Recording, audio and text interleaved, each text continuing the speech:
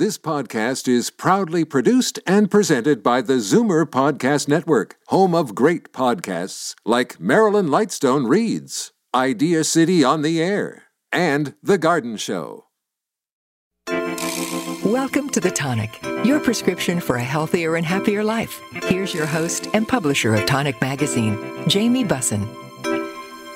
Hi, I'm Jamie Bussin. I'm a former commercial litigator who used to weigh 242 pounds. When I was 38 years old, I lost over 50 pounds through a regimen of exercise and better nutrition. It took me a year to reach my goal, but I thought if a type A personality like me could do it, really anybody can.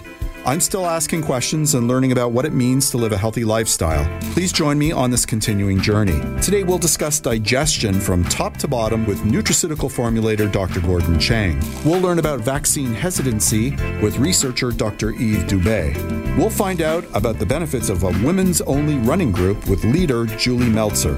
And lastly, we'll discover the health benefits of coffee with Coffee Roaster Adam Pesce. Before we get to that, here's your tonic quick shot. Plant roots function by absorbing mineral nutrients and water from the soil and also controlling their proper balance in the plant. This control is exerted by a specialized layer of root tissue called the endodermis. Researchers have discovered a protein that seals plant roots to regulate the uptake of nutrients and water from the soil. The discovery could help develop climate-proof crops that require less water and chemical fertilizers. Researchers from the University of Nottingham identified new components of the ligand barrier in plant roots and the specific function of the dirigent proteins, DPS, located in the root endodermis that control water and nutrient uptake. Their findings have been published in Science Direct. An international study led by the University of Grenada has identified for the first time the optimal number of steps at which most people obtain the greatest benefits, and shows that the pace at which you walk provides additional benefits. The idea that you should take 10,000 steps a day originated in Japan in the 1960s, but had no scientific basis. Researchers have now shown that if we focus on the risk of dying from cardiovascular disease, most of the benefits are seen around 7,000 steps. An international study led by the University of Grenada has provided the first scientific proof for how many steps you need to take per day to significantly reduce the risk of premature death: 8,000. Given the average length of a human stride, 76 centimeters for men and 67 centimeters for women, taking 8,000 steps is equivalent to walking approximately 6.4 kilometers a day. Time-restricted eating, also known as intermittent fasting, can help people with type 2 diabetes lose weight and control their blood sugar levels, according to a new study published in JAMA Network Open from researchers at the University of Illinois Chicago. Participants who ate only during an 8-hour window between noon and 8 each day actually lost more weight over 6 months than participants who were instructed to reduce their calorie intake by 25%. Both groups had similar reductions in long-term blood sugar levels. The study was conducted at UIC and enrolled 75 participants into 3 groups: those who followed the time-restricted eating rules, those who reduced calories, and a control group. Participants' weight, waist circumference, blood sugar levels, and other health indicators were measured over the course of 6 months.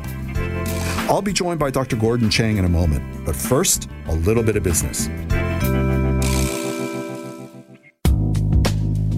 I'd like to give a shout out to our new sponsor, Omega Alpha. This company is 100% Canadian owned. Their team consists of allopathic and naturopathic doctors, nutritionists, researchers, and other scientific professionals, all led by their CEO, Dr. Gordon Chang. Formulations are created on their 40,000 square foot facility located in Toronto. Omega Alpha uses only the highest quality ingredients to manufacture the most efficacious yet price-friendly nutraceuticals. For more information about Omega Alpha, visit OmegaAlphaInc.com. Omega Alpha's products are created by their scientific team headed by their owner, operator, and CEO, Dr. Gordon Chang. Dr. Chang holds a PhD in physiology and biomedical engineering from the University of Toronto. He also has 2 years postdoctoral experience in clinical biochemistry, looking at free radicals and antioxidants. He's published over 20 peer-reviewed articles and conference proceedings. And of course, he's a regular on this show. Welcome back, Gordon. How you doing, man? Great to be back, Jamie. I was just thinking of, this is that time of the year, the Christmas season. And I know it's only November, but, we start thinking about Christmas at this time of the year. And I know everybody's thinking about how much food they're going to consume. Yep. There's going to be overeating. There's going to be people who wish they can eat as much as they used to, et cetera, et cetera. And then there's always going to be people who are going to look at the food and say, "Oh, it is just going to play havoc on my digestive tract." Yeah. Right? Yeah. No, I know. It's like for me, like my weight ebbs and flows, and like the end of the summer, early fall, I'm at sort of like my peak weight and fitness, and then it's a slow descent into extra weight as we go through the holidays, and like the reprieve doesn't come till I guess maybe Valentine's Day. But so I understand exactly what we're talking about here. So let's sort of start with an overview. What do we need for a healthy digestive system? Okay. Forget about it's not so much about a healthy digestive tract. I mean, let's talk about what the digestive tract does to start off with. Sure. Right? Now, we're going to have to do a Reader's Digest version of this because, in all fairness, in 15 minutes, you can't cover the digestive tract in 15 minutes. Right? So let's see how far we can get and where we can reach with this particular topic today. Fair enough. Now, the digestive tract is an open tube that goes from the mouth and comes out of the anus, okay? But when I say an open tube, there's a lot of twists and turns and so on, but if you were able to stretch the digestive tract out, you can basically shine a light in at one side, and the light will be coming out on the other side. So even though it's inside the body, it's considered to be part outside the body, okay? Yeah. Now, the digestive tract, the major purpose of the digestive tract, and people might disagree, but it is so that you can eat stuff, break it down to get raw materials to rebuild tissue in your body. Okay, so usually the three food groups we talk about, and the major food groups would be carbohydrates, proteins, and fats. Right, and there's accessory nutrients like the vitamins, etc., etc. But there's three things that the digestive tract does: is carbs, fats, and protein. Now, what happens is that in the digestive tract, contrary to popular belief, if you eat a piece of meat, for example, the body doesn't absorb the protein in the meat as protein. It has to break it down into amino acids, right? And then these amino acids are then absorbed through the mucous membranes of the digestive tract and gets into the bloodstream. The bloodstream then takes it to different parts of the body. The different parts of the body then takes it into their cells, and in the cells it makes new protein from the raw material. You know the comment people say, "You are what you eat"? Yeah. I didn't realize how true that was until you looked at what people eat, because you can skew what type of materials you accumulate in your system. But I think I'm getting a little bit ahead of myself there, because when we talk about carbohydrates, we have the same issue, right? Mm-hmm. The carbohydrates are basically energy for the cells.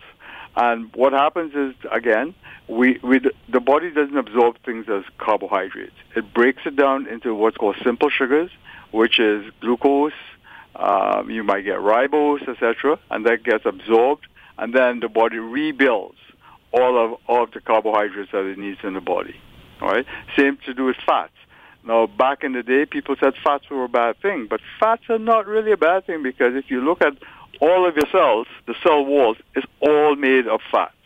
And if you don't have fats as raw material coming in, you're not going to have raw material being made as fats. To make into your cell wall. Okay, so those are the major food groups that we talk about when we're talking about what the digestive tract does.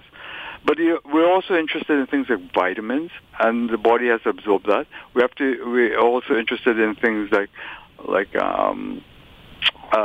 minerals, which your body absorbs. And by minerals, I mean things like calcium, magnesium, which everybody thinks about. But, there's also iron, there's also selenium, zinc, copper, etc. All those are necessary for the proper functioning of the body. So the body has to get all of these nutrients from the outside, and then it gets accumulated in the body. And then what happens is that once you have all these raw materials in the body then says, oh, okay, we have the material. Let's make whatever it is we're making. Okay, but whatever we're making also is a function of what raw materials you bring in. Right. Right. And the analogy I'll make is, let's say you want to build a brick wall. All right, and all you have in front of you is mud, and you don't have things like the cement, etc. So what does the body? The body will make a brick wall for you, but it doesn't have the cement, so it'll stack the bricks on top of each other, but the wall won't be very strong. You need that cement. So the same thing with the digestive tract. You don't have the right types of material coming in, all right? It's not going to make good proteins, all right? Or it might rub from Peter to pay for Paul, meaning that it'll steal protein from one source, break it down just so you can get the right amino acids to make the proper protein, right? So these are some of the things with what the digestive tract does. Now, the digestive tract is made up of, from the mouth, right, where you release enzymes to break down starches, and many starches are broken down in the mouth. That's why you chew, you get break down the starches. But the chewing process also allows the enzymes to get at the different particular bonds in carbohydrates, fats, and also proteins. Then it goes into the stomach, and in the stomach you have the acids, which also break down the protein bonds, so it exposes amino acids, which then get further digested as you go down into the small intestine and so on. Right? Same thing happens with carbohydrates and fats. So most of the digestion really occurs in the small intestine. And then most of the absorption happens in the small intestine, and also some of it material absorbs in the large intestine, also the colon. The colon is where everything accumulates, or the waste products that didn't get absorbed, so things like fiber, etc., which can't be absorbed, which cannot be digested, is excreted as fiber, right? Now, all these things are necessary for good health, right? And I haven't touched about things like probiotics or what the microbiome, etc., is, etc. That's another complex thing. So needless to say, it's a very complicated system. Now, how does it affect us holiday time? I'm thinking of holiday time. A lot of us, as we get older, one of the things that happens is that we don't produce the same amount of digestive enzymes as we were when we were a little kid or younger. And also because of that, we eat less, right? And sometimes whatever we do eat, it just sits there and it doesn't digest properly. So one of the things I suggest during Christmas season, etc., start taking digestive enzymes. Digestive enzymes are great things that will help digest food. Now, people will say, I take a digestive enzyme, and what they're doing is taking the proteins, which is good because it breaks down proteins. But you have to remember, you also have carbohydrates in your diet, and you also have fats. So you need something that will help break down fats and carbohydrates. And back in the day, I remember when my parents were alive, right? They used to take a digestive enzyme that breaks down fats, right? Because a lot of times it's when you eat too much fats, it just makes them feel they can't break it down, so it just makes them feel stomach upset, etc. Right? And I use the word stomach upset. Really, it's not really stomach upset, but it's they're not comfortable with their digestive tract. Right. So what happens is the digestive enzymes for fats, right, helps break down some of the fats, and they feel a lot better. So what I'm trying to say is that if you take a digestive enzyme, make sure it has enzymes that break down fats, proteins, and carbohydrates. So you look for want of a better way to say, I call it a multi-digestive enzyme, right? That has all of those things. Right. You beat me to the punch. I was going to ask whether there's such a thing as an enzyme or an enzyme package that has all the different kinds. So that's good to know. Oh, yes. Omega Alpha makes a wonderful product called Multizyme, which has all of those things in there. But one of the things that you have to realize also about digestive enzymes, most digestive enzymes on the market today are not from animal source. They all come from bacterial sources, right? And what happens with that is that proteins, for example, not every single protease will break down every single protein. right? And let me use it as an example. We know here, right, that the stuff on your head is made of a protein called keratin. Maybe your head. I don't have any left. Well, I'm not far behind you, Jamie. Trust me. Okay, that's why I said that. Anyway, but the hair on your head is made of keratin, and none of the digestive enzymes really break down keratin well, right? Not that we eat here. I was going to ask you. I'm just using it as an illustration about the efficacy of digestive enzymes. Got it. Right? So it's the same thing. Digestive enzymes from bacterial sources, from fungal sources, from plant sources will digest different proteins at different rates. Okay? Mm-hmm. So what you need to do is to find a digestive enzyme that digests all the different types of proteins. Now, digestive enzymes from animal sources usually have broad spectrum, so it'll digest most proteins. However, nobody wants to use digestive enzymes from animals, right? So this is why we all use plant-based digestive enzymes or fungal-based digestive enzymes. But the catch with that is that not every single protease will break down every single protein. So what happens is that you've got to get a digestive enzyme that has several different proteases that break down different types of protein in your system. And the same goes for the things like the fats and the carbohydrates, right?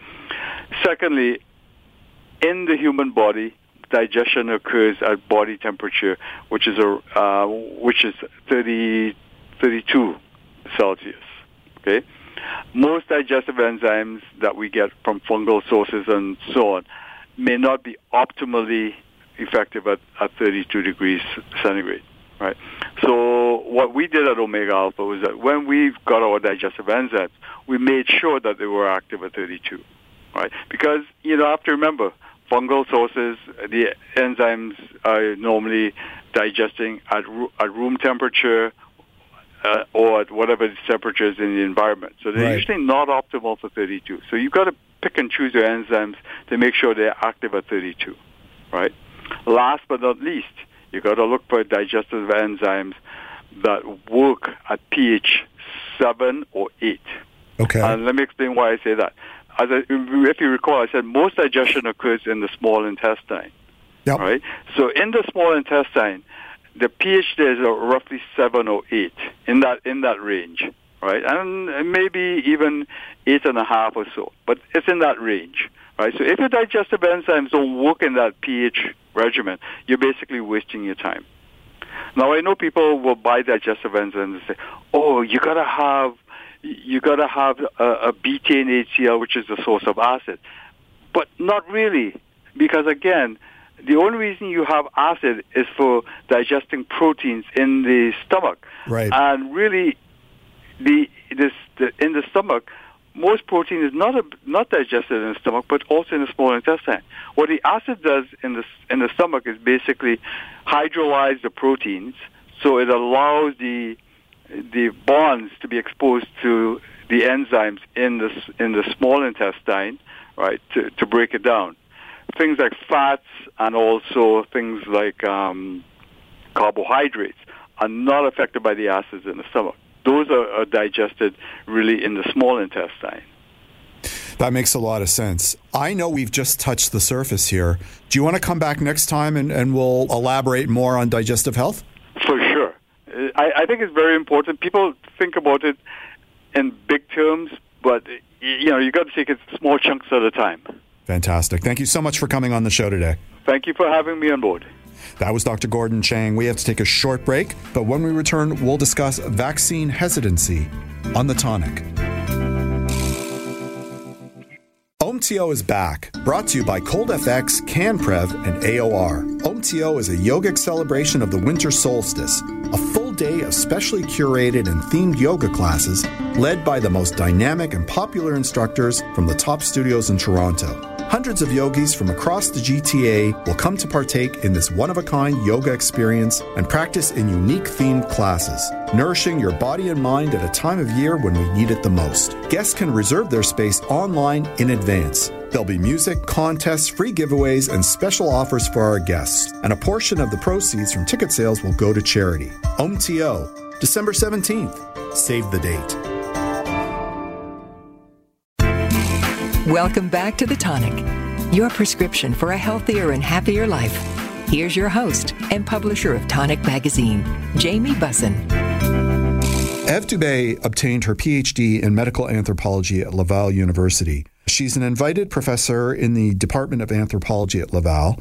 And since 2008, she's also a researcher in the scientific group on immunization at the Quebec National Institute of Public Health. Her research focuses on the socio-cultural field surrounding infectious disease prevention. She's particularly interested in vaccine hesitancy. Dr. Dube is currently leading the Social Sciences and Humanities Network of the Canadian Immunization Research Network, funded by the Public Health Agency of Canada and the Canadian Institutes for Health Research. Welcome to the show, Dr. Dube. How are you? I'm good. Thanks for having me. So, for those who don't know, can you explain what is vaccine hesitancy and why is it a problem? So vaccine hesitancy is quite a relatively new term in the public health discourse around vaccine acceptance, but we have heard it a lot during the COVID pandemic. It's a way to reflect that vaccine attitude and vaccination decision are not uniform, but can be across a continuum of behavior. So there's some people who are accepting all vaccine with confidence, and there's a small minority in Canada who refuse all vaccines firmly. And in the middle, there's people that we label or name a vaccine hesitant. So this is a group that for diverse reasons are unsure about vaccination, have doubts. They can accept vaccine, they can refuse vaccine, they can delay vaccination. And it's an interest for public health practitioners as it's a larger group. There's around 25 to 30% of Canadians that are vaccine hesitant, but this is a group that we can motivate to accept vaccine. Why is it a problem if somebody is vaccine hesitant? And of course, this has been studied a lot with childhood vaccination. So there's been many studies that have shown that among parents who are vaccine hesitant, they can stop having their kids vaccinated. And we know that in terms of public health, childhood vaccines are really effective to prevent outbreak. And there's been outbreak across the world, including in Canada, including in Quebec, where I'm based, of, for instance, measles that have been linked with vaccine hesitancy. So with people that have delayed vaccination or refuse some of the vaccine because of doubts, concern, that could have been otherwise addressed by some information, some counseling. Okay, so is there really a material difference between somebody who's vaccine hesitant and somebody who is flat out refusing? Is there a real difference?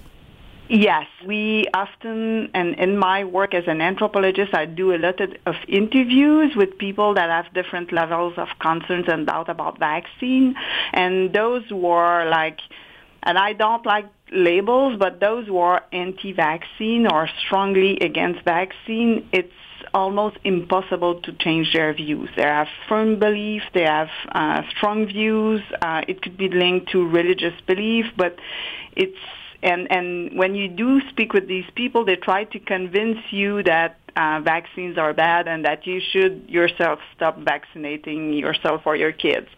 While vaccine hesitants are more, it could be like healthy skepticism with regards to recommendation. It could be different fears of adverse events, for instance, or it could be views about disease, thinking that disease has disappeared, so there's no need to vaccinate, but it's less of a strong position against vaccine. Are there cultural factors that come into play? Because we are, in large part, a nation of immigrants and people coming from all over the world who may have different sort of cultural approaches to the idea of vaccination. Do you find that? Yes, we've saw that. What I've observed is that among newcomers who often have very difficult path of life and very different health issues within their country of origin, they usually are keen to accept vaccine and think that it's great that it's so easy in Canada to be vaccinated. Right.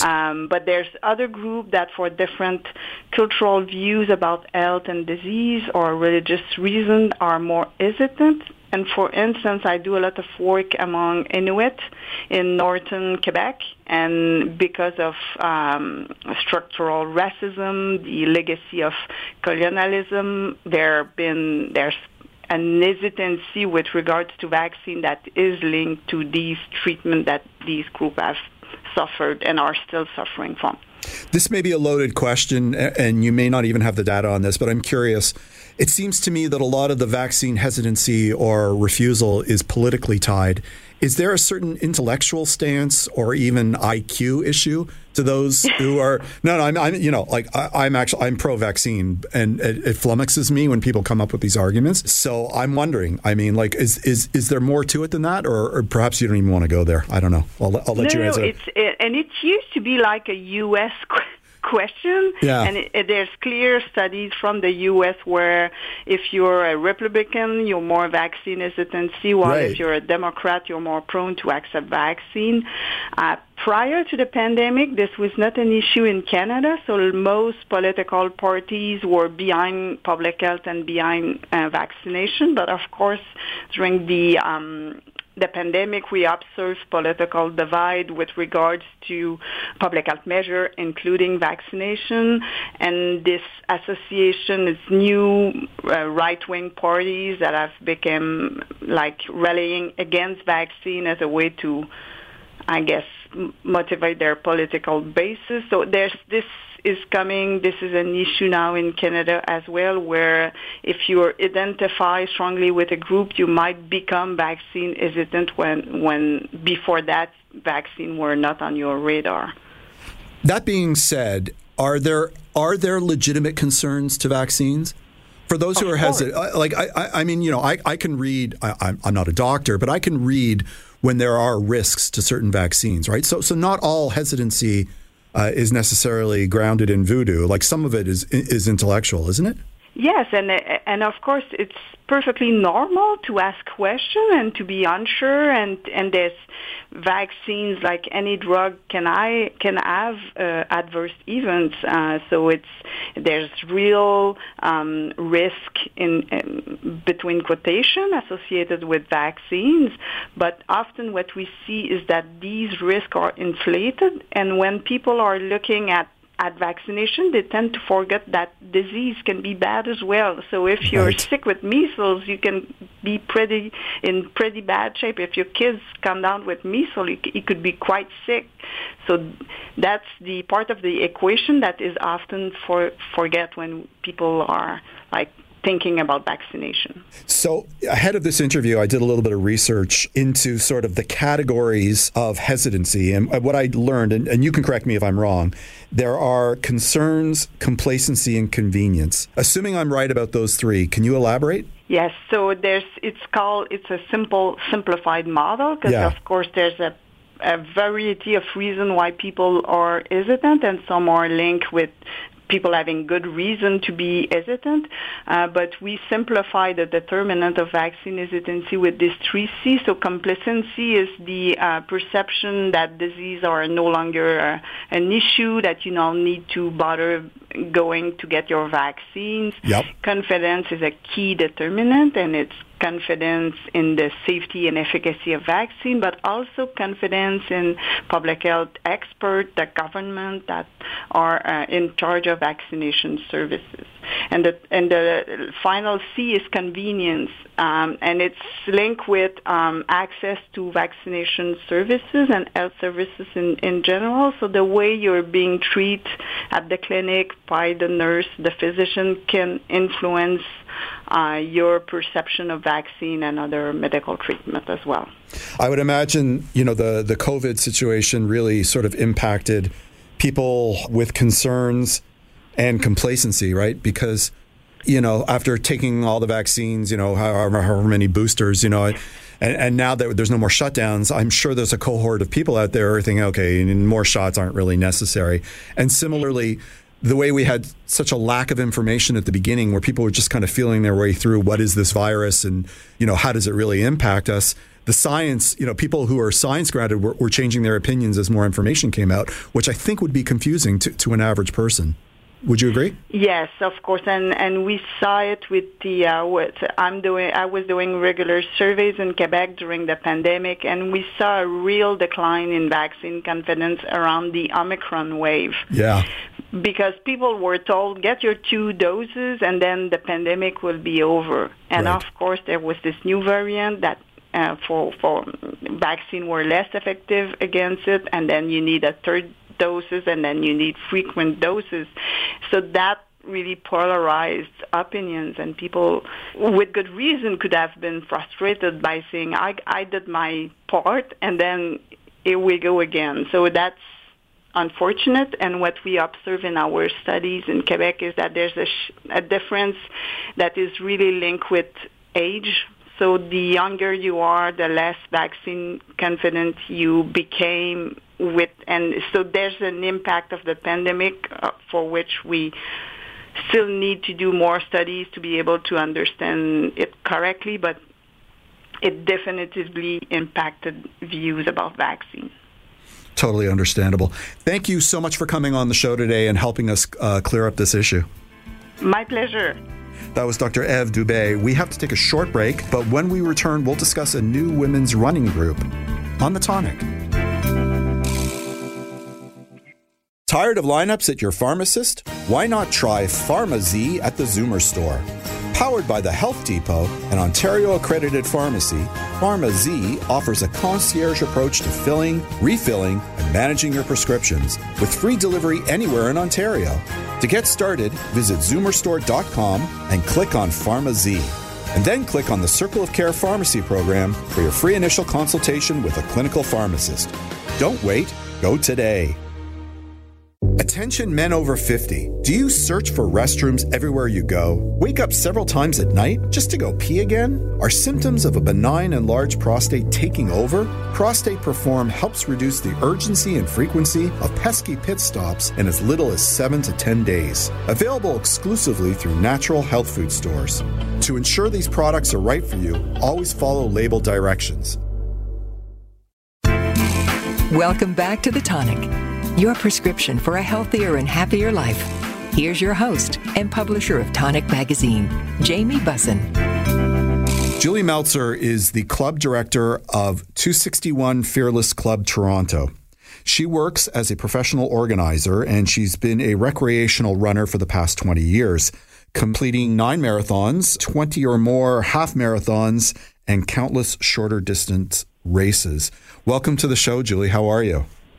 Good, thank you, Jamie. I'm perfectly fine. How are you? Well, I'm never perfectly fine, but I'm, by modern standards, I'm doing pretty good. So I used to be a runner until I partially tore my Achilles, so I can't run anymore. But I can tell you how much I enjoyed it and how great it was for both my physical and mental well-being. And I'm sure you feel the same way, right? Yes, I do. 100%. Yes. And I've never regretted becoming a runner, and knock on wood, I've never had any major injuries. Well, that's good. So you're one up on me. So tell me, what is 261 Fearless? Okay. So at a micro level, 261 Fearless Club Toronto is a female-specific running community that focuses on the fun, social, and non-competitive side of running. We provide a safe, friendly, and fun environment for women to run together once a week.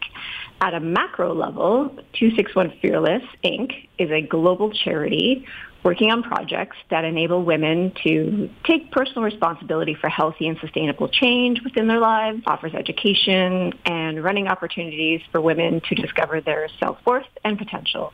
We unite and support each other within our global social running network, encouraging healthy living, a positive sense of self, and fearlessness. Why was 261 Fearless founded? The story of 261 Fearless began on the streets of Boston in 1967 when a young Catherine Switzer, wearing bib number 261 in the Boston Marathon, was attacked on the course by the race director simply for being a woman.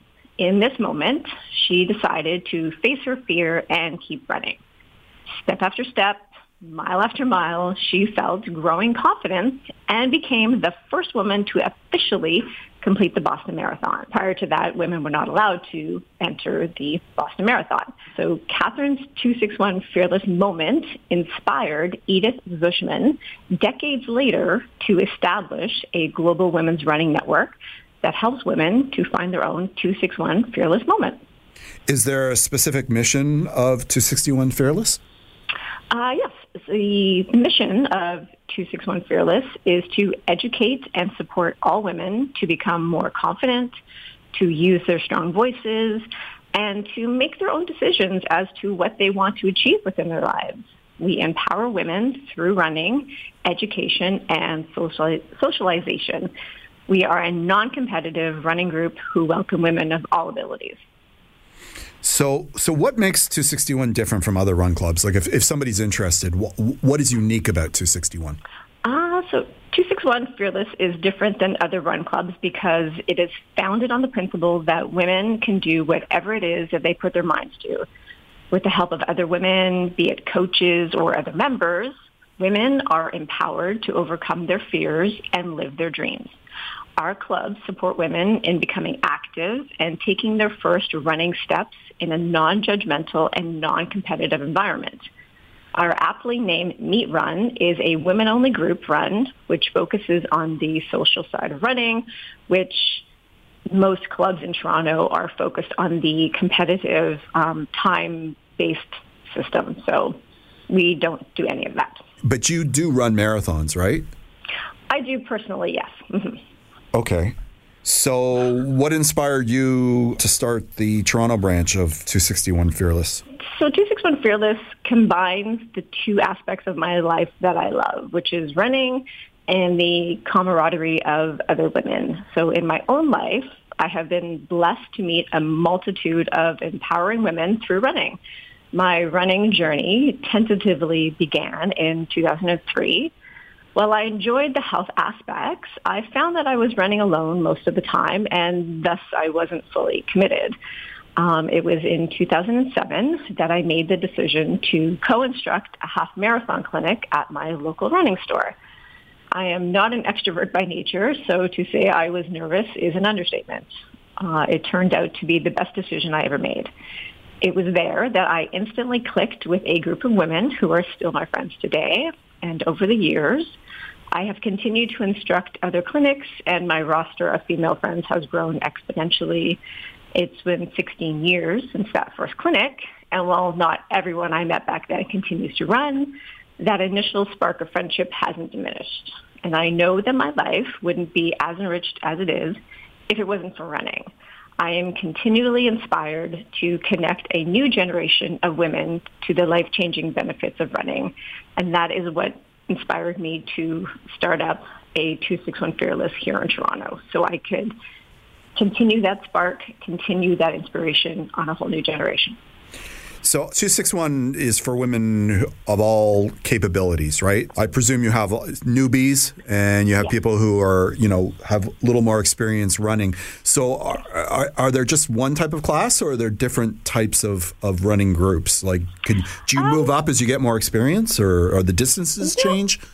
Everything is pretty much laid out. Everything is the same each week. It's because it's not based on competition, and it's all about social aspect and getting women out there to be active. So a typical 261 meet run looks like this. So we gather at Ramsden Park here in Toronto every Wednesday evening at 6 p.m. We start by doing a few easy warm-up drills and move on to a fun interactive game where we can be silly and let loose. Then we head out for a 20 to 25-minute run, which is approximately 3 kilometers. Then we finish it off with a proper cool down. We do have 2 certified coaches leading the meet run, which can accommodate for different pace groups. Since we aren't competitive, if a woman wants to walk, we don't discourage her or force her to run. It's all about being active and being social. We welcome women of all ages, skill levels, and backgrounds. But as far as there being an upward movement of more distance and better timing, that is not something that happens with us. We stick to the plan every single week, and it's more about having fun while being active than anything else. Do you run through the rain and snow? Everyone always asks this question, and yes, myself personally, yes, I do. Yeah. And our intent is to run 52 weeks out of the year with 261. A little snow and rain doesn't hurt anybody. It's not pleasant all the time. Yeah. But it's if being a fair weather runner, I get it, but you'll be so much more happy if you persevere and make it through. I used to run through the winters when I could run, but you really need the right apparel, right? Like, I mean, it can get really cold. And I don't know whether you run with cleats or, whether you have, the extra thin but thermal stuff. But, even if you're not competing, you have to make sure that you're properly suited up, right? Yes, exactly. And that's one of the things that we will be talking about going into the winter season. We'll be focusing on the proper gear to wear, the proper footwear to wear, the proper socks, and all of these things. It's not just a matter of, come out and have fun for an hour and then go home. We actually intend to educate people about the proper way to do running and the proper clothes to wear and how to be safe about it. Okay, when you describe the group, you describe it in terms of it being broader than just a running group. So how has it impacted the lives of women that you've seen and you've witnessed? The whole goal of 261 Fearless is to empower women all over the world by offering business training, coaches training, education talks, and mentorship. When I started with 261 Fearless, I had to go through business training in order to become a club director. It is actually a nonprofit, so I had to go through all of that. I had to create a business plan, something I never would have done had I not been offered this opportunity. So for me, that definitely is a great part of it. When we became coaches, somebody came here for 2 days and they imparted all of the knowledge and the protocols and policies for 261 Fearless, and we were immersed in all things 261. We got the proper coaching. Again, something that, it sounds easy to be like, hey, yeah, just I'll trot you around Ramsden Park for 3 kilometers. But there is a lot more behind it that being a part of the 261 Fearless family, you get by being a part of it. So it breaks down geographical barriers and socioeconomic barriers. It brings together a lot of different women in a lot of different scenarios, and it just focuses on being healthy. Time for one last question, and that is, if we've inspired our listeners to join your meet group, what should they do? We are always up to meet new women and encourage anyone who is interested in joining us by contacting me for more information via our Instagram page. The handle is 261 Club Toronto, or you can email me at 261clubtoronto@gmail.com. There is no cost to join. There is no obligation to come each week. All you need is running shoes and a positive attitude. Fantastic. Thank you so much for coming on the show today. Thank you so much for having me. That was Julie Meltzer. We have to take a short break, but when we return, we'll discuss the health benefits of coffee on The Tonic. The Big Carrot Community Market is celebrating 40 years in business. They've been supporting organic, local, non-GMO, and fair trade since 1983. Celebrate with them on Saturday, November 18th. Enjoy gifts with every purchase while supplies last, and complimentary carrot cake and apple cider too. The Big Carrot.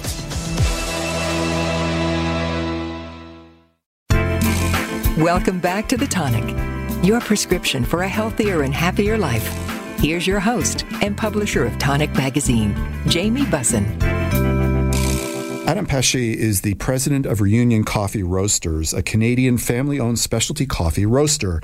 He's on a mission to use coffee as a force for good in the world. Through his work, he has continued to foster long-standing partnerships with producers and farmers who share this commitment. Reunion has a bullfrog-powered roasting facility in Oakville and a flagship cafe on Roncesvalles in Toronto. To learn more about his business, you can visit www.reunioncoffeeroasters.com. Welcome to the show, Adam. How are you? Good. Thanks very much for having me. Candidly, I have coffee every day. I've got a fancy schmancy machine at home that makes delicious coffee, but I'm good for 1 cup a day. Okay. And I know that's not bad for you. Nope.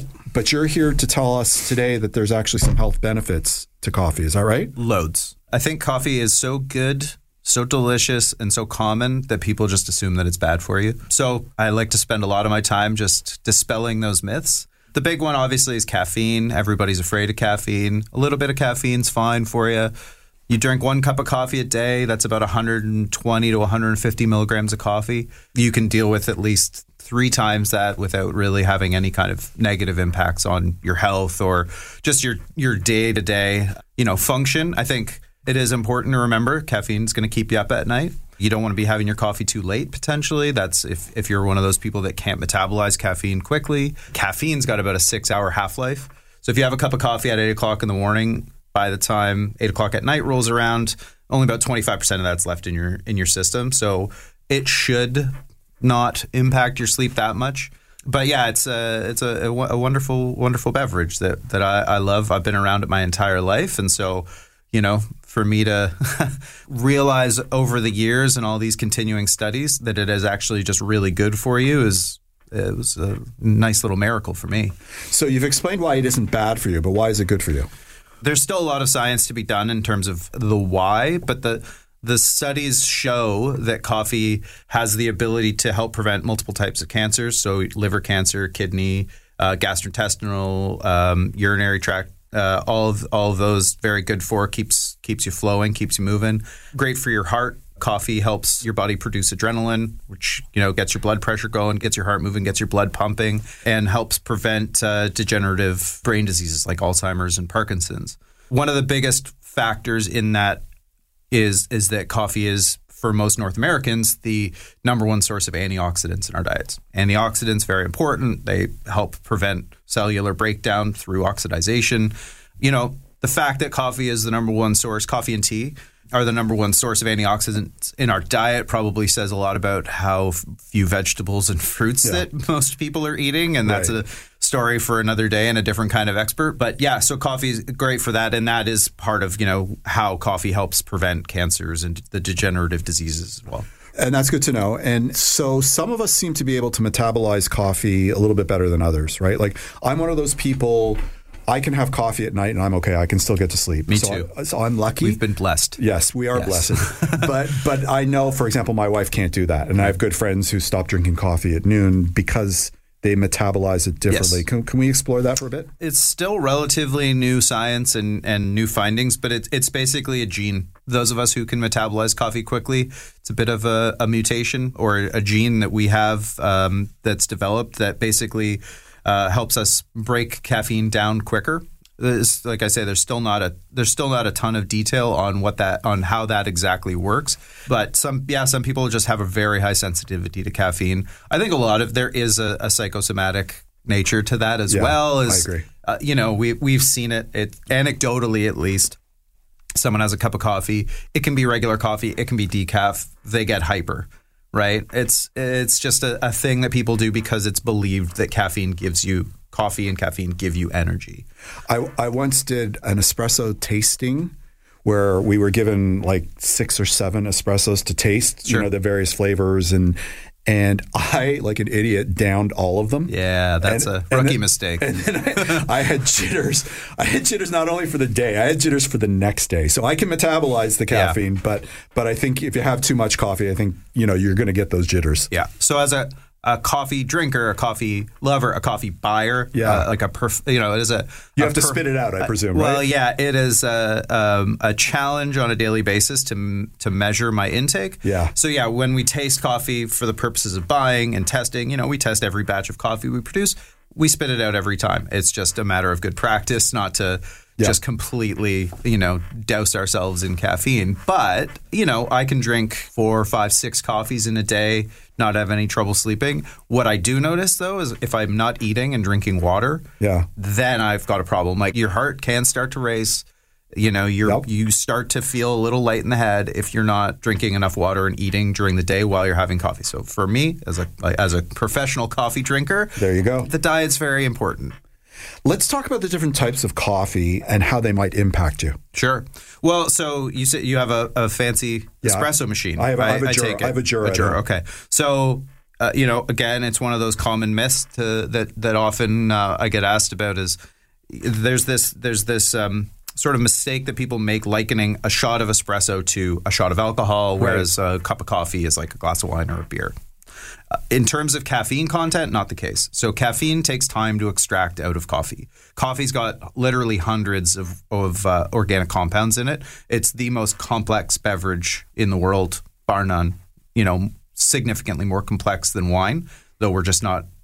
Most people aren't as good at tasting those complexities. It's a challenging thing to do, and there's so many ways you can screw up a cup of coffee. Yep. So it's a difficult thing to quantify, but there's hundreds of these organic compounds in coffee, and caffeine being a part of that mix. One of the things we do know is that caffeine takes time to absorb. So when you're extracting a shot of espresso, you do that 25 seconds approximately most of the time. A good shot of espresso will take about 25 seconds to pull. It's going through a metal filter, which is not as good as a paper filter, but it's doing it so quickly that the caffeine doesn't have time to absorb. So the caffeine content of an espresso is about 2/3 maybe of a cup of coffee. Right. So and the other factor there is the roast of the coffee. So a darker roast of coffee, for us, we roast our lighter coffees sort of 9, 10, 11 minutes, darker coffees 12, 13, 14 minutes. That time, what you're basically doing is roasting out the moisture. You're roasting your caramelizing sugars. You're creating proteins in the coffee or releasing them. And through that, what also happens, though, is as you're letting that moisture escape, the caffeine basically is going with it, for lack of a better term. So darker roasts have less caffeine? Correct. Yeah. So the lighter the roast, the higher the caffeine content. Now, the other factor is terms that most people probably know but don't understand what they mean, which is the difference between Arabica and Robusta. Yep. So Arabica, high-grown, delicious, specialty, great coffee. It's what if you're going to a cafe, most cafes will be serving you 100% Arabica coffee. There's some Robusta in, say, Italian espresso roasts. That flavor, that kind of bitter, darker flavor is typically Robustas. So Robustas are lower grown, and they have a lot more caffeine in them. And the reason is because caffeine grows naturally in coffee to protect it. So the lower grown the coffee is, the more it's going to be sort of susceptible to. So the higher the lower grown, the more caffeine it has to build up more protection. Right. One of the coolest things I ever saw was on this coffee farm in Brazil. They were doing all this experimentation, and because lower caffeine intake, is something that a lot of people are thinking about. They were really trying to develop a lower caffeine Arabica coffee. Right. And they did all kinds of, splicing, and they were doing genetic modification. And they got to a point where it was almost a zero caffeine coffee grown on the tree. So no external process needed to happen to take the caffeine out. Sure enough, 2 years later, that same tree, caffeine was back. It was like Jurassic Park. Nature found a way. Caffeine came back. It was very cool, very disappointing for them because they spent a lot of money doing that development. But from a coffee nerd standpoint, it was very cool to see this. Like, that caffeine's meant to be there. And so decaf's its own thing. A lot of the same factors that make coffee really good for you exist still in decaffeinated coffee. It's just that you don't get the benefit of the caffeine, which does have benefits. Caffeine's not all a bad news story. Okay, we have time for one last quick question, and that is, does it matter where the beans come from? No, coffee. I mean, coffee's grown, between the tropics of Cancer and Capricorn across that sort of that tropic belt.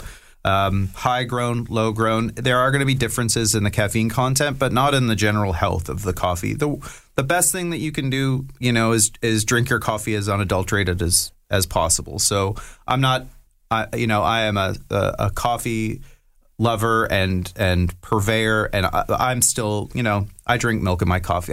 Sometimes I'll put sugar in my coffee. That's a treat for me. Yeah. The best thing you can do to make sure that you're getting the health benefits of coffee without the downside is just not adding calories to it, right? Coffee has no calories in it. There's this, one of the things we tend to think about coffee is that it gives you energy, it actually doesn't give you energy. It just prevents adenosine receptors that you have in your brain from making you feel tired for a period of time. So yeah, adding calories to your coffee is the only thing that you can do to make it unhealthy, basically. Fantastic. Thank you so much for coming on the show today. Total pleasure.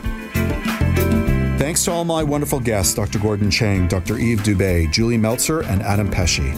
And thank you all for listening to The Tonic. You can listen or download this episode as a podcast with full show notes, contact information for our guests, and links at thetonic.ca. To find out more about the show, you can always follow us at It's The Tonic on Facebook, Instagram, or Twitter. For great articles by amazing health and wellness writers, be sure to pick up your copy of the Tonic Magazine. The fall issue is now available free on racks at over 100 locations across the GTA and delivered with the Globe and Mail to home subscribers in Toronto, west of Victoria Park.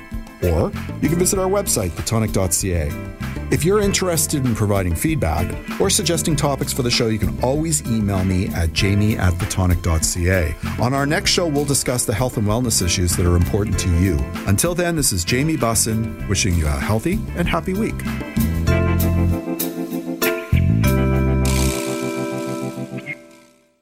This podcast is proudly produced and presented by the Zoomer Podcast Network, home of great podcasts like Marilyn Lightstone Reads, Idea City on the Air, and The Garden Show.